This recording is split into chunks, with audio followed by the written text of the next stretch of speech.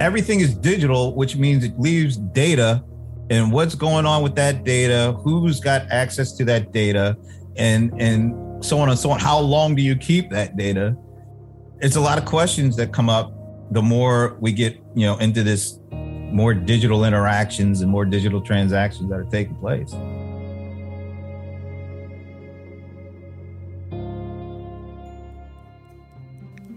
Welcome to the Human Insight Podcast, where we help you bridge the empathy gap to bring you a valuable, new understanding of some of the most innovative ideas and trends shaping the future of business and customer experience.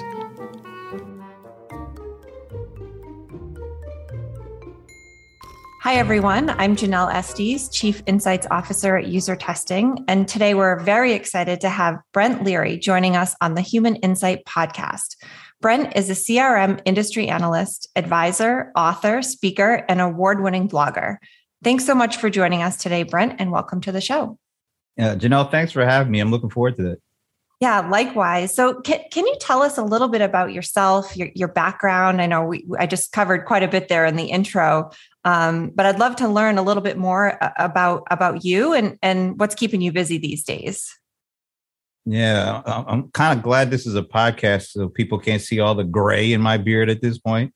But I've been a CRM industry analyst or observer, as I like to say, for the better part of 2 decades. And before that, I was actually doing CRM implementations for PricewaterhouseCoopers and some other companies. So yeah, it's been really interesting watching just how much CRM has changed and also how much it hasn't changed in that time period. But it's a fascinating ride, and there's lots of things going on, which keeps me busy trying to keep up with all these things going on.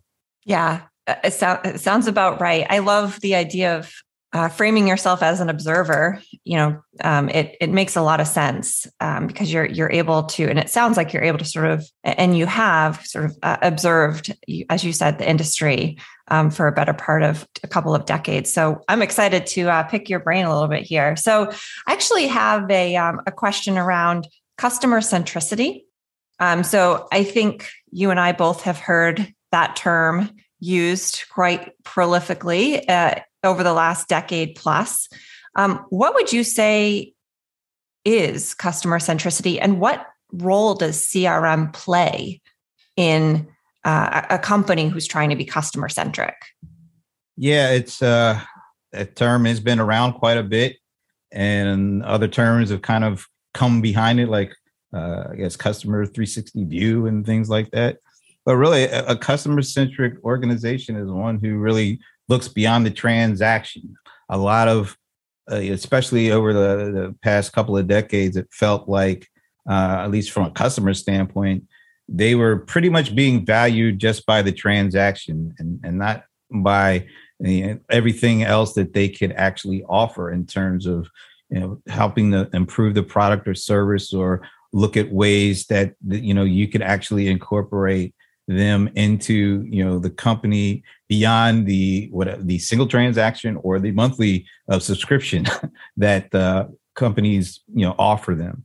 So I think companies that are able to do that, to look beyond the transaction, actually be able to listen and engage customers beyond the financial benefits to the company, they are companies that become customer centric, and they're the ones that really benefit the most, because if you're able to do that, chances are customers are going to stick around longer. You're going to get more insights and have a better understanding of where they are and where they need to go, and then be able to help them along the journey, not try to guide them, but to listen and help. And maybe there is some guidance, but you don't get that if you just look at a customer as a transaction. They're only worth as much as the $29.99 a month.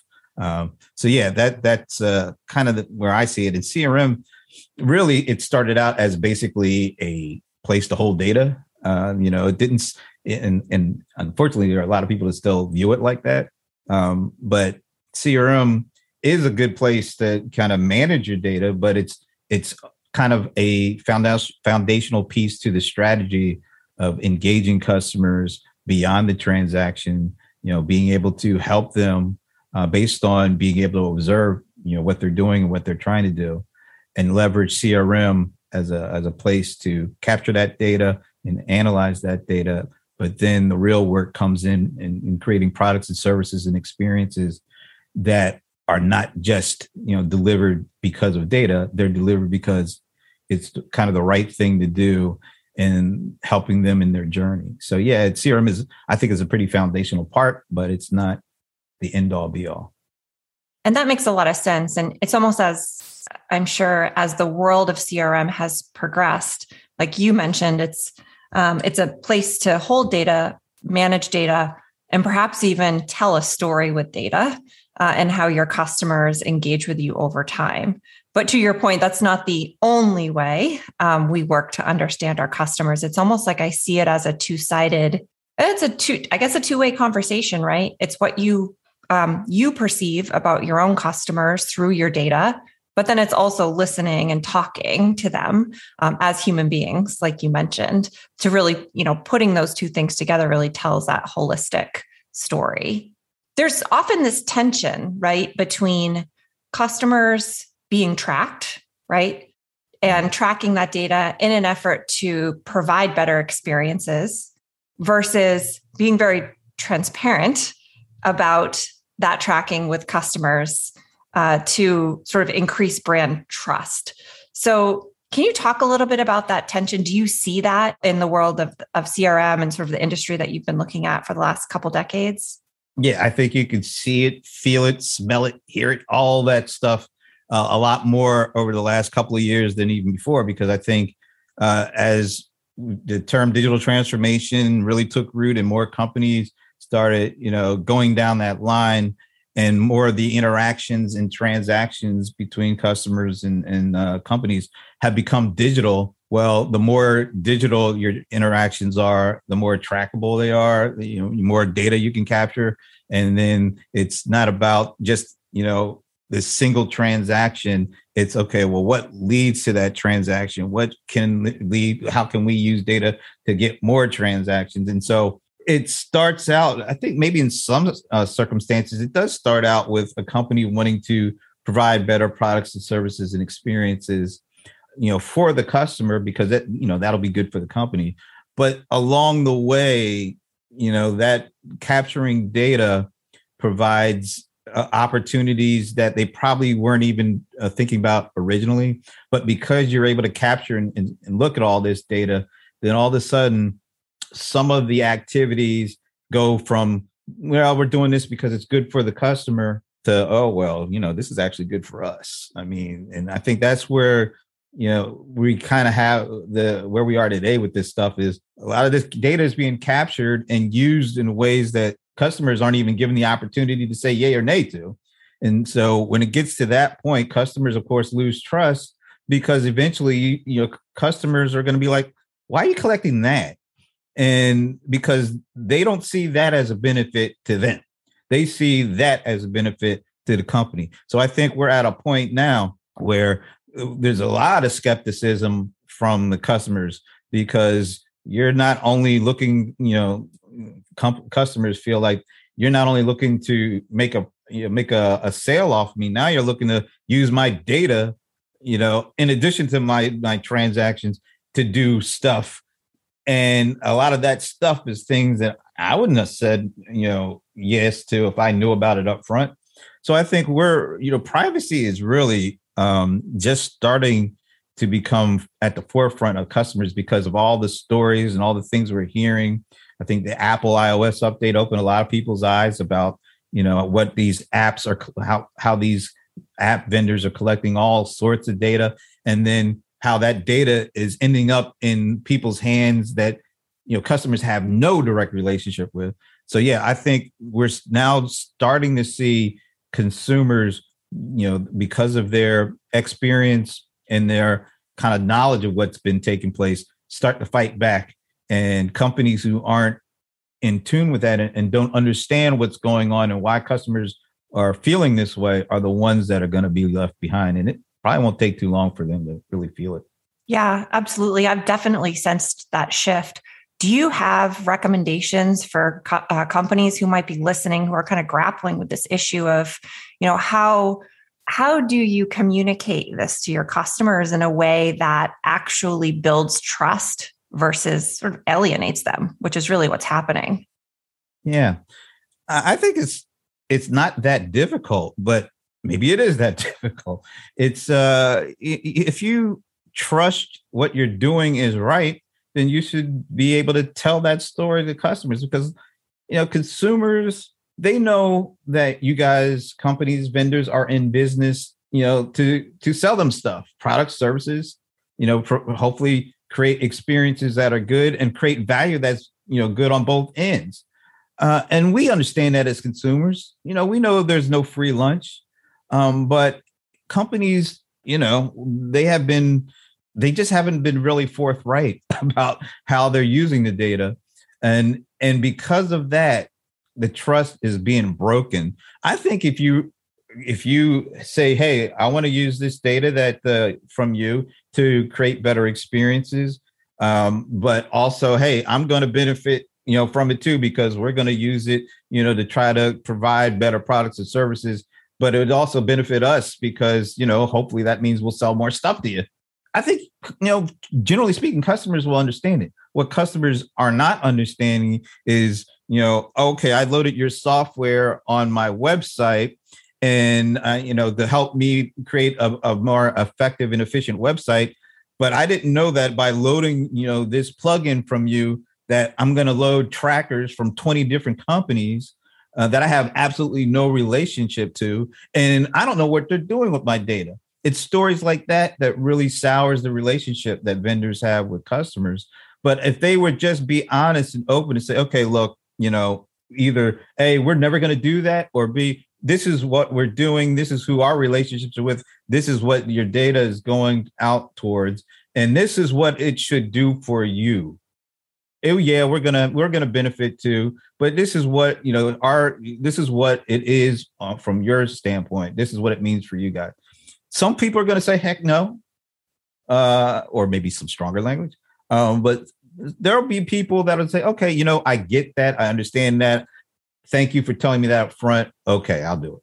Yeah. So putting the customer in the driver's seat in terms of how they choose to have their data used, and also being transparent, perhaps even framing it in a way where it communicates the benefits to the customer, not just what the company is doing it for.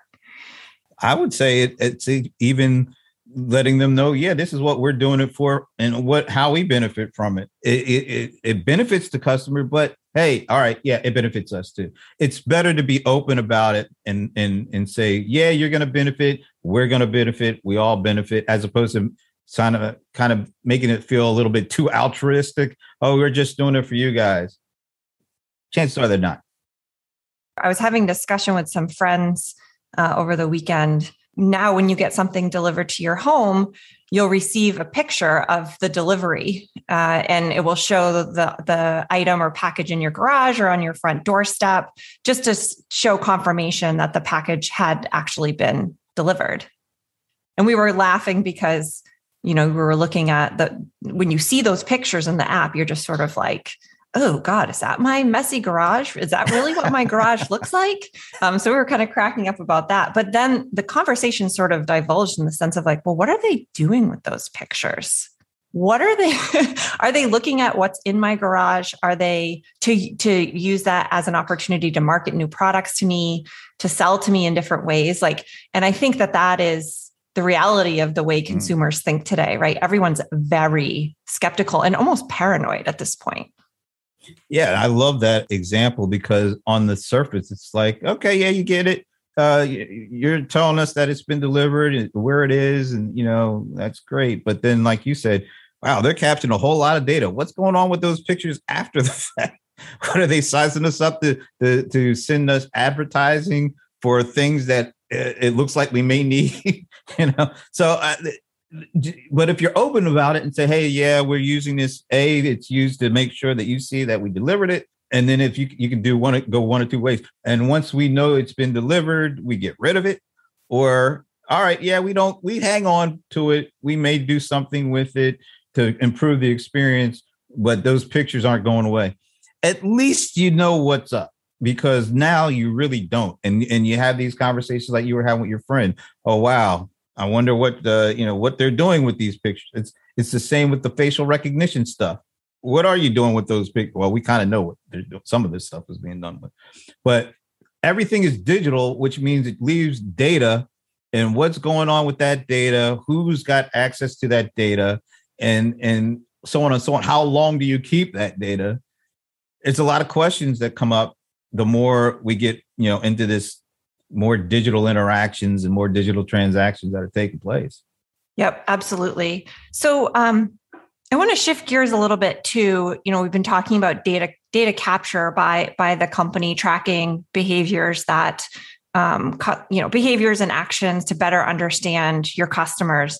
But then there's this whole other element, which we talked a little bit about at the beginning, about having real conversations, actually capturing customer feedback versus just actions and behaviors. So can you talk a little bit about how the role of customer listening fits into this ecosystem, I guess, of customer understanding? Well, I think good customer-centric companies are good listeners, generally speaking. It's not just about, hey, we got a new product. We'd love for you to buy it. It's like, we really want to understand what you're trying to do with your business, or what you're trying to do with your, this product.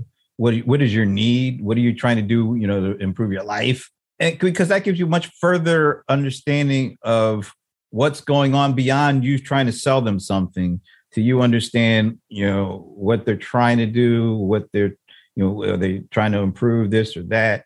And when you have that, the greater understanding, then typically that means you learned a lot, and now you have to try to apply what you learn, as opposed to talking a lot. And, I'm worried about selling you this more than I'm worried about understanding what you're trying to do, or what you're trying to improve.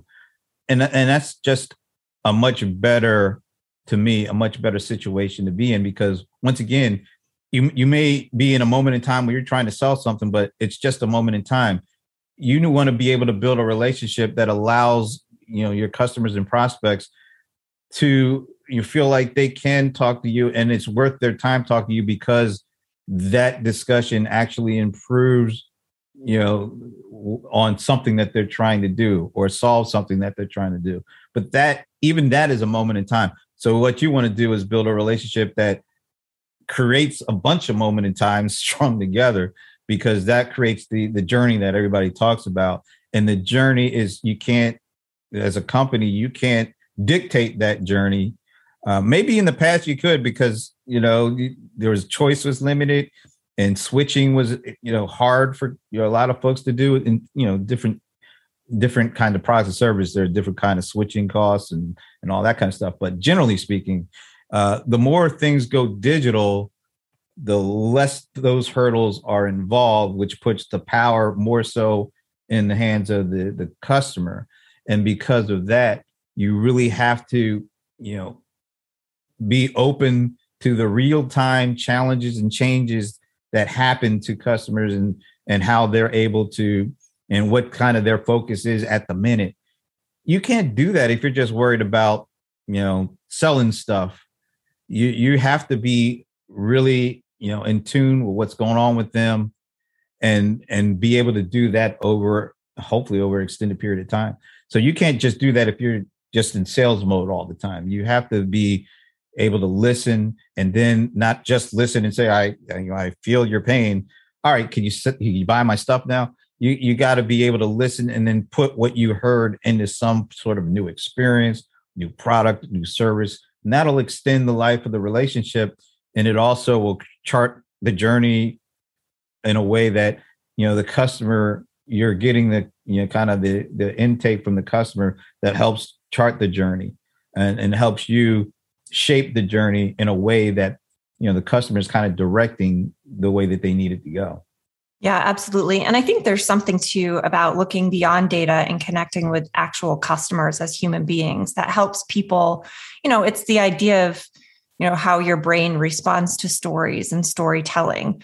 A good way to do that in this space is to talk to a customer or 2 or 10 or 100 over time and really get to know them as human beings and not just these data points that you're tracking. And I think it sparks creativity for the team as well. So not only are you making that connection, but you have that person in mind when you're in solutioning mode or when you're coming up with creative ways to solve the problems that you've identified. And that's something that you've talked about in terms of how companies need to get better at listening to customers to kind of spark creativity. Can you expand a bit on that? Yeah, the whole creativity, it almost feels like I can even and kind of couch it in terms of the way that digital transformation was approached pre-pandemic and I think during and definitely going to be taking place post-pandemic. I think originally when folks talked about transformation, they really talked about how can we be more efficient with the way that we do things, that the same things that we do, I would like to do those more efficiently. And so digital transformation, this is just a very high level generalization, but it feels like digital transformation was more about digital translation or digital transition, meaning we're focused on doing what we always do, but more efficiently.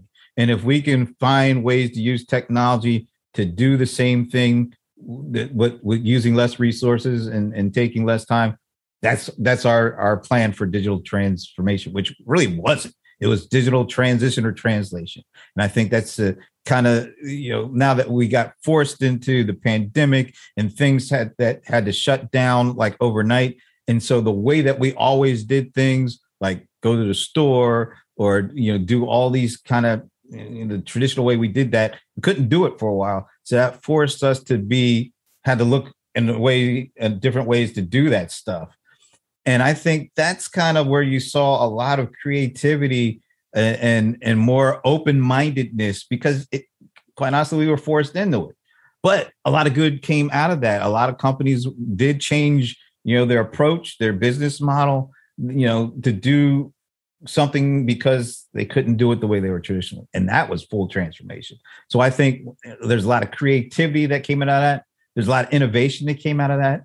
And it was, I think that actually definitely carries through to even more of that going forward, because I think companies found out, my goodness, I never thought about where we could go out of the box and do this or that, because they were so stuck in that box and they were just looking for technology to be more efficient about how they were able to act in that box. Now I think the box is widened and in some ways it's actually gone.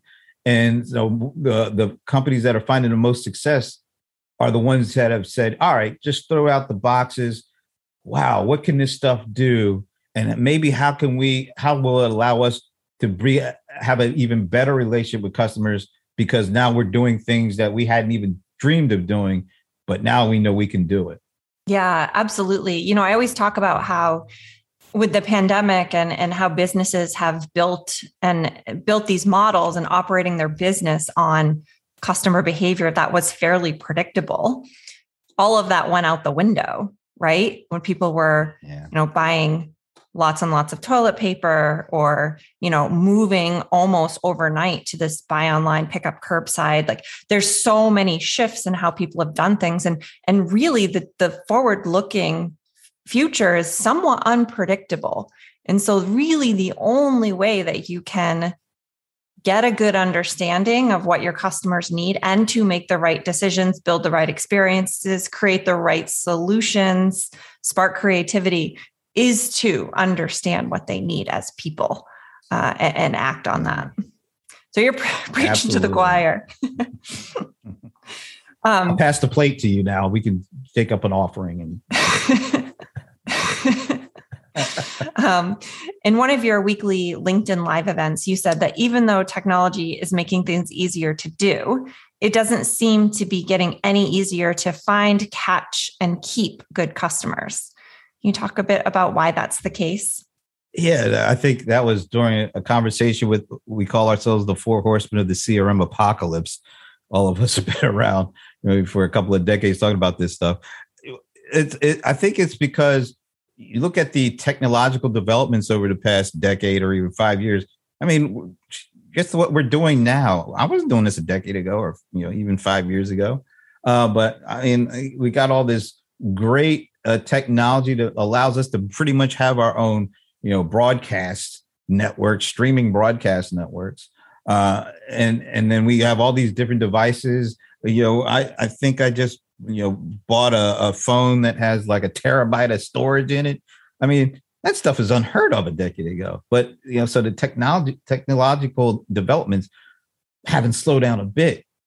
But that's not all the formula. Of course, you mentioned it. The formula is how to be more human, how to connect on different levels, how to go beyond, the transaction and have a real relationship with customers.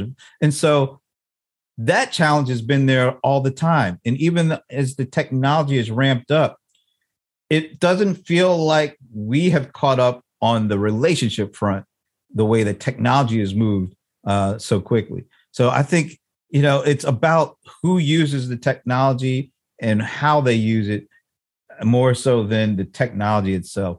And that's why I keep saying, yeah, we can reach more people with technology. We have these platforms that makes it easy for us to do things like this. But that doesn't mean that we're doing or getting any better with actually building a relationship. And that takes a different kind of skill set. It takes a different kind of level of effort. That takes change, in some instances, changing the mindset to think more about the person that we're trying to deal with than the transaction that we're trying to, get so that we can, feed our families. It's very important, of course.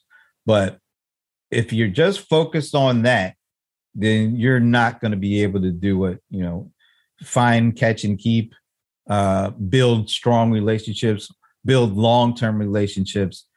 That in itself takes more than, the latest and greatest technology. I love that analogy, or sorry, maybe it's not an analogy. I love sort of the reference that you made around, or comparison, that technology has advanced so much and how we do things, yet we haven't advanced our way and how we build relationships and understand our customers. And it's really interesting, right? Because when you think about building relationships, I think many people's minds often go to these one-on-one relationships. At least in some cases, mine does. Because those best relationships you make are when you have a human to human contact. But we all know in the reality of digital and these growing businesses, that's not always possible and it doesn't really scale. So how do you think about that? How do you scale customer understanding to sort of catch up with the technology advancements that we've made? Yeah, I think it's difficult, but I do some of a pretty significant amount of focus on the SMB space.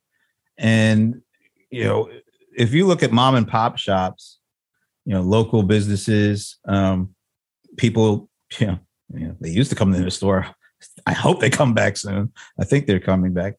But it was almost innate. It was very natural for these folks to build really close relationships with their customers, because they showed that they were interested. They showed that, they had a smile. They actually knew their names and their family and things like that.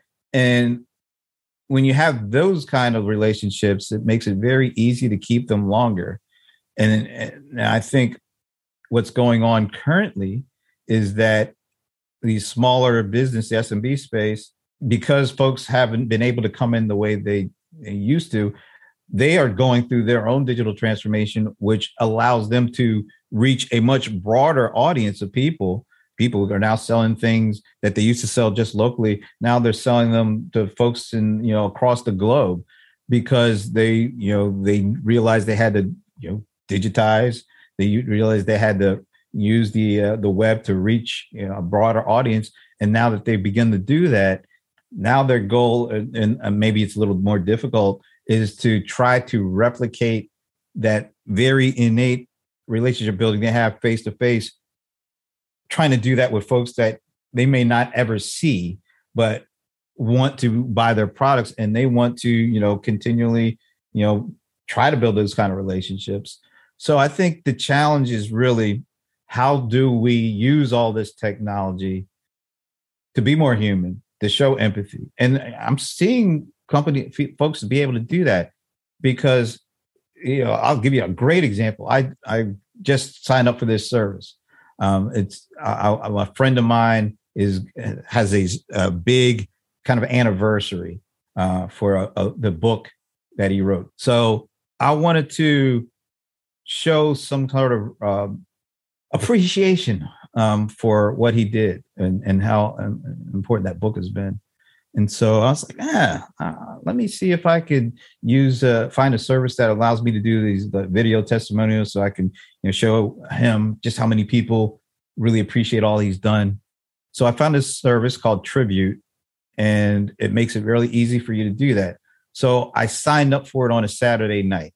I had issues getting started with it. So I was like, oh my gosh. All right, I signed an email. I'll shoot him an email. I know I probably won't hear back from it if I'm lucky until the following Monday. Within an hour, I got an email back saying, "Oh, I would love to be able to help you out." And this is somebody I don't know where they are, but I know they're not local to me. And so I was like, "Oh, this is great. Thanks for sending me this. This is the problem I'm having. I'm sure I'm just glad that you responded. Let me know that you get this." So not only did he respond right back, he's like, "Look, we cover you 24/7.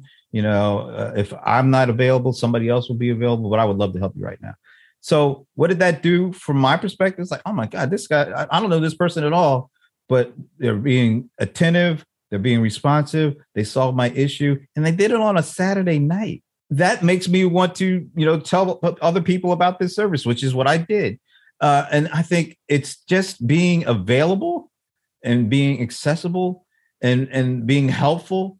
And that goes a long way. Now, a lot of the companies, that are kind of on the smaller side, that are maybe more digital native, I think they get it.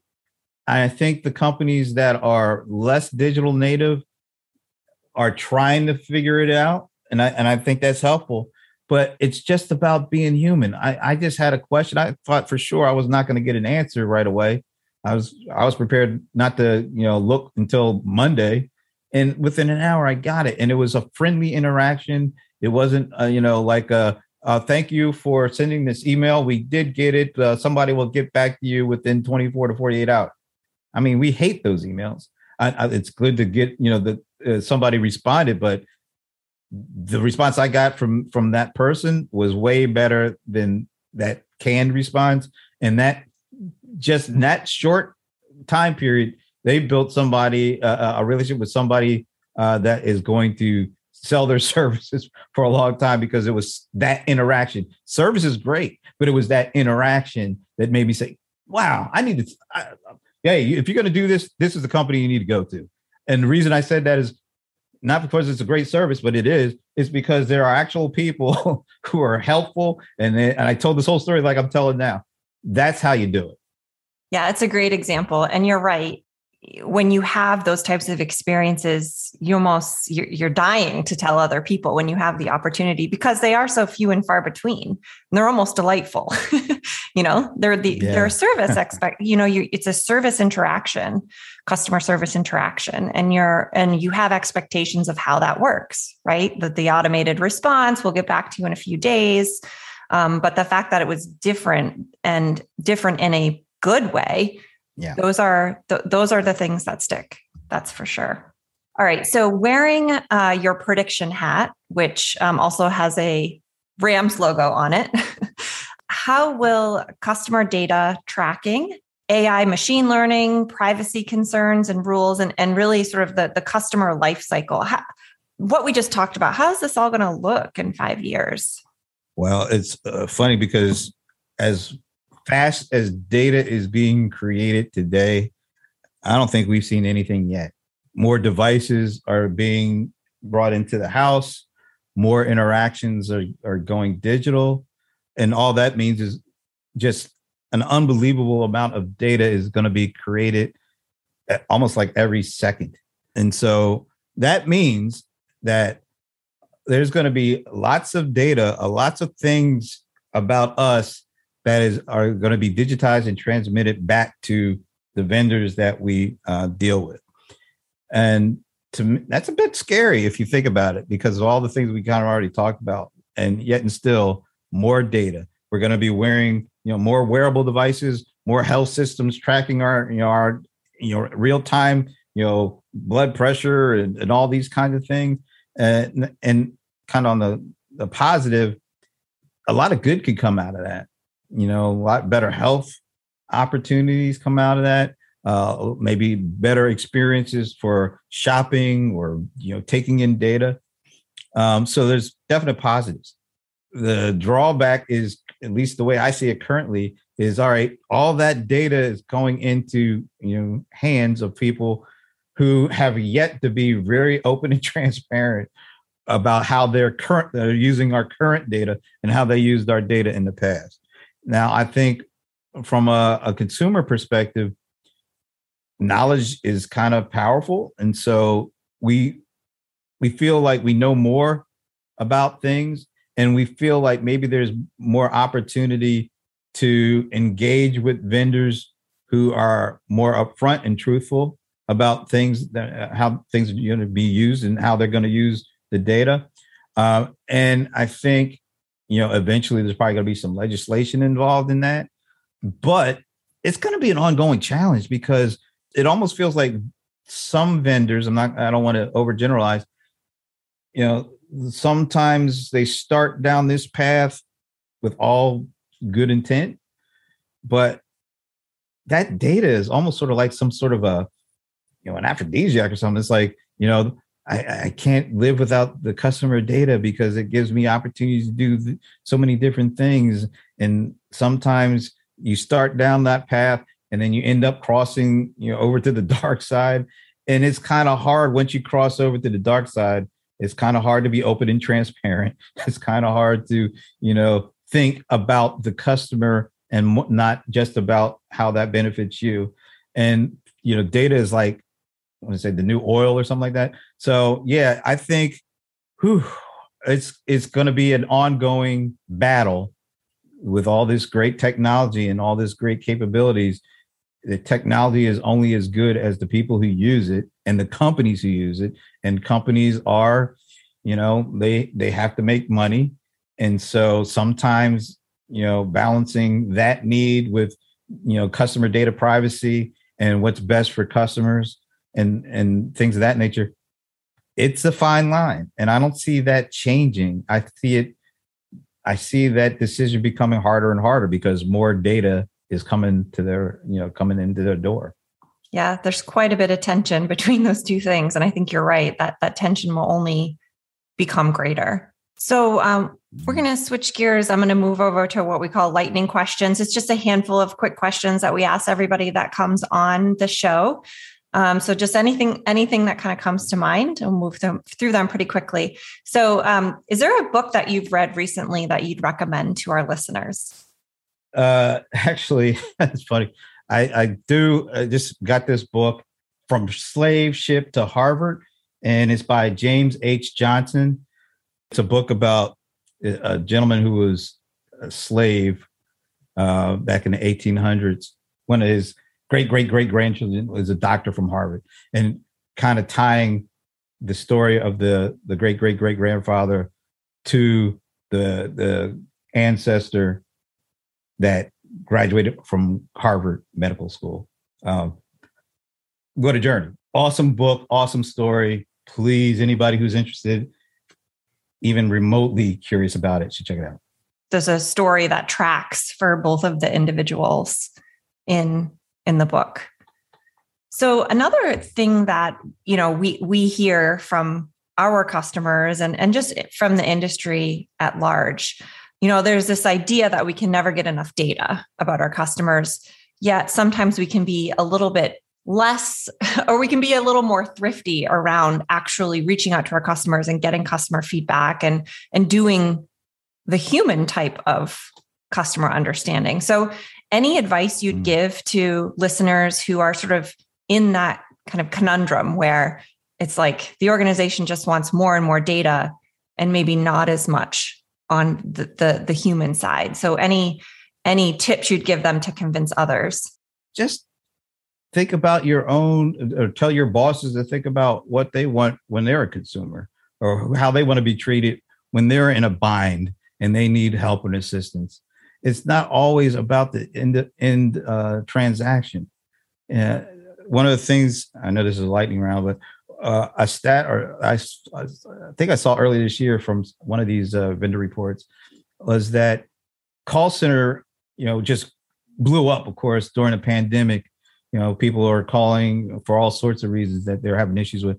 But 40% of those calls apparently were people just wanted to talk to another human being, which I found incredibly amazing. So just think about your own personal needs as you interact and tell your team what they, how they should act towards customers, because you can't look at them as a transaction. I know I keep saying that. If you think of them as a transaction, you're gonna lose them eventually, because they're actually humans, and humans need more than just facts and figures. Yeah, absolutely. So another question for you. When you think about the future of CRM, of customer centricity, what are you most excited about? Wow. I love the ability that we all are having to do things like this. I spend a lot of time on YouTube, and whenever I buy a new piece of technology, I don't go to the vendors. I go to YouTube, and a bunch of these folks, probably like tens of thousands, hundreds of thousands of people, it almost feels like they have their own TV show. It looks like anything that you would see on the traditional, broadcast channels.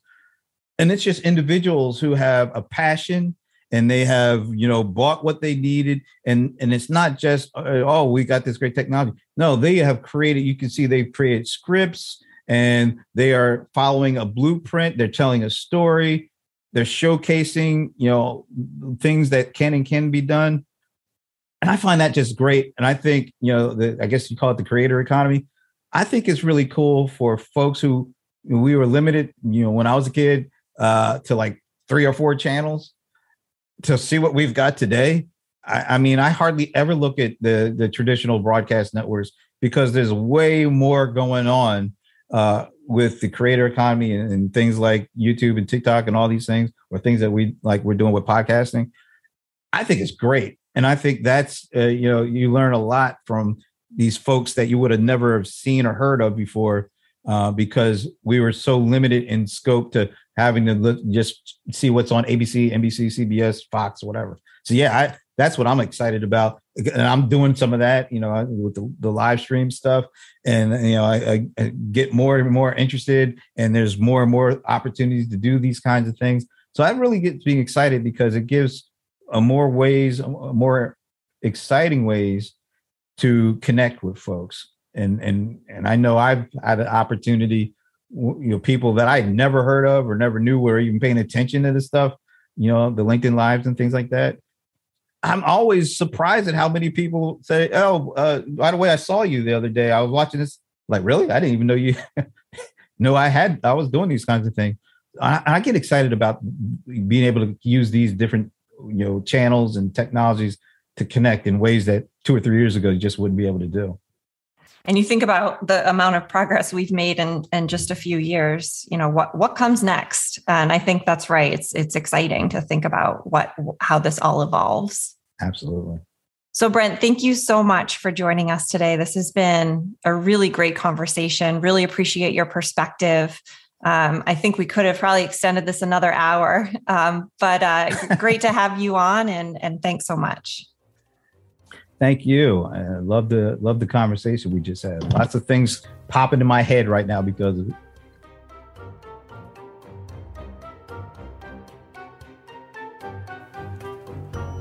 Want to keep the conversation going? You can visit our podcast hub, usertesting.com/podcast, and check out past episodes. If you haven't already, don't forget to follow us on Apple Podcast, Spotify, Overcast, or Google Play, so you can never miss a good episode. And if you enjoyed today's show, please share it with a friend or leave us a rating and review on Apple Podcasts.